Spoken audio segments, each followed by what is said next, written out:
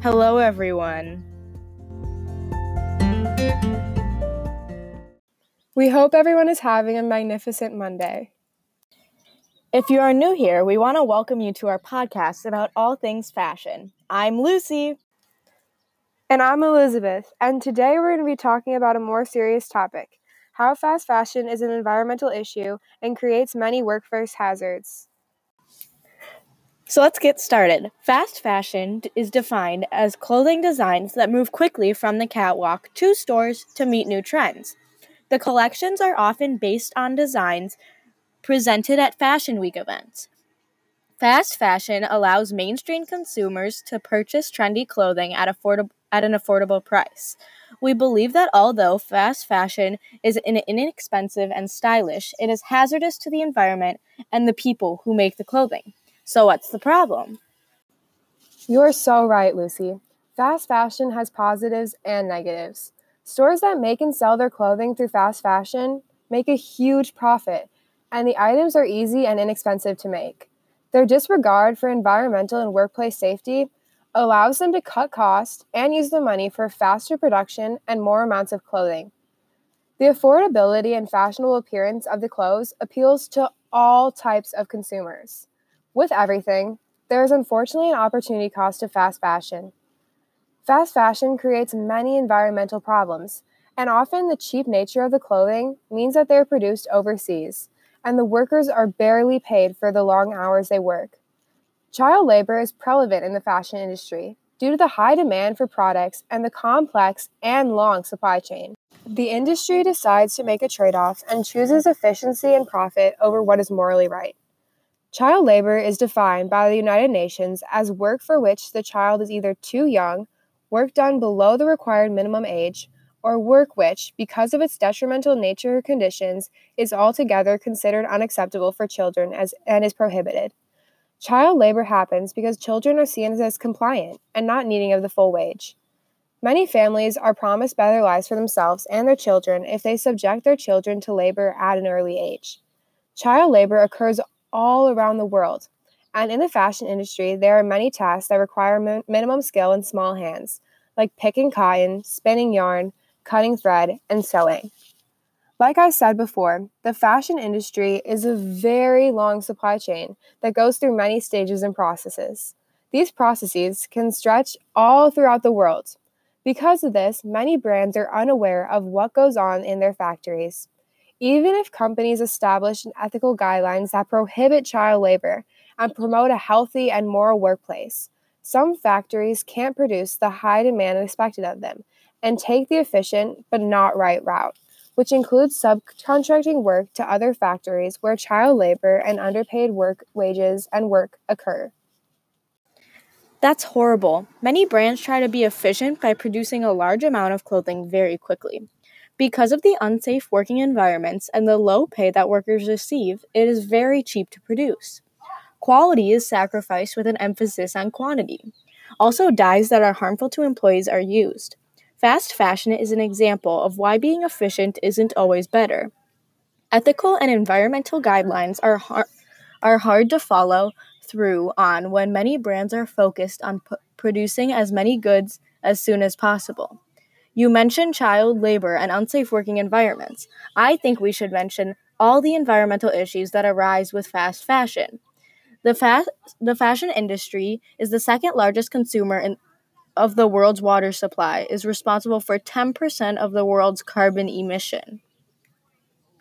According to WeForm.org, 85% of textiles end up going to the dump.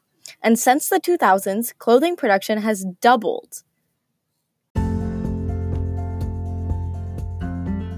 We're taking a quick break from our podcast to promote one of our friends, Anna Faseus' podcast called Why Should I Care? Trash Edition. Please remember to tune in on 8 o'clock on Tuesday to listen to this amazing podcast.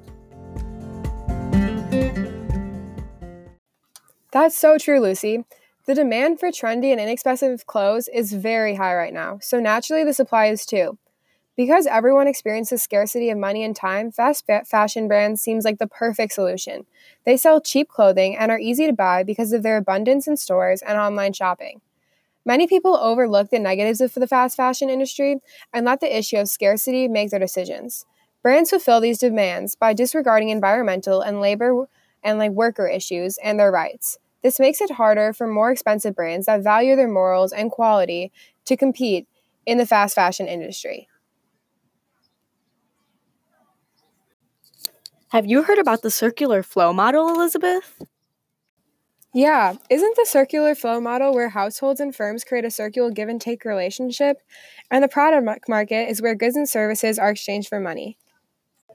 Yep, well, the fashion industry has a major part in it, so do the buyers. The firms that make the clothing to sell to the households, and in return, the households buy and create a profit for the firms. Households make wages by working for these fashion brands. On another note, fast fashion has a huge impact on the environment. The fast fashion industry is the second largest polluter in the world, the first being the oil industry. The industry has a great impact on the water pollution and microfibers in our ocean, waste accumulation, chemical addiction, and many other horrible things. The textiles produce untreated toxic into the waters, which are called wastewaters. Wastewater is any water that has been contaminated by human use. The toxic chemicals that are produced and are now in the water include mercury and arsenic, which are very harmful to the aquatic life. That is horrible. Those poor animals. The industry is a large water consumer because cotton needs a lot of water to grow. Up to 20,000 liters of water can be used to produce just 1 kilogram of cotton. The countries that produce clothing for the fast fashion industry are trying to use a lot of water when the resources are already very scarce. To put this in perspective, 85% of the daily needs in water of the entire population of India would be covered by the water used to grow cotton in the country. If you want to learn more about environmental issues and reducing your carbon footprint, we suggest you tune in to our friend Harper Granger's podcast. Her information is very relevant and is very connected to what we just talked about in our podcast. She airs every Wednesday at 9 p.m. Hope you listen. That just puts into perspective how horrible fast fashion can affect people. But you listeners might be thinking to yourself, what can we do about it? Well, you can buy clothes from countries who have a harsher environmental regulations for factories, like the US or Canada, along with some others. As a substitution for fast fashion, you can also buy clothes that have organic or natural fibers so that there are no chemicals being produced and polluting the waters. We know this isn't easy because these can be more expensive, but we encourage you to try. Yep. The more you continue to buy from fast fashion brands, the more you continue to hurt the environment and put workers in danger. It's kind of like marginal analysis. The more and more clothing items you continue to purchase, the more negative outcomes are created. Although the income effect applies to fashion, meaning that a price decrease makes consumers feel richer and more likely to buy from fast fashion brands, we can still make changes in the fast fashion industry. If all of us take a stand on fast fashion, we can encourage these brands to better themselves and adopt safer practices. If you want more information on fast fashion and how it affects the environment and the workplace, you can use some of the sources and online websites that we use to help us gain a greater understanding of this topic. SustainYourStyle.org, DressEmber.org, and the New York Times are all credible and informative sources. Thank you so much for listening. We hope you learn a lot more about this very serious issue. If you want to learn more about other types of fashion, please tune into our podcast every Monday at 2 p.m. Once again, this is All Things Fashion by Lucy and Elizabeth. We hope you enjoyed and we hope you have a great rest of your day. Remember to tune in next Monday. Bye!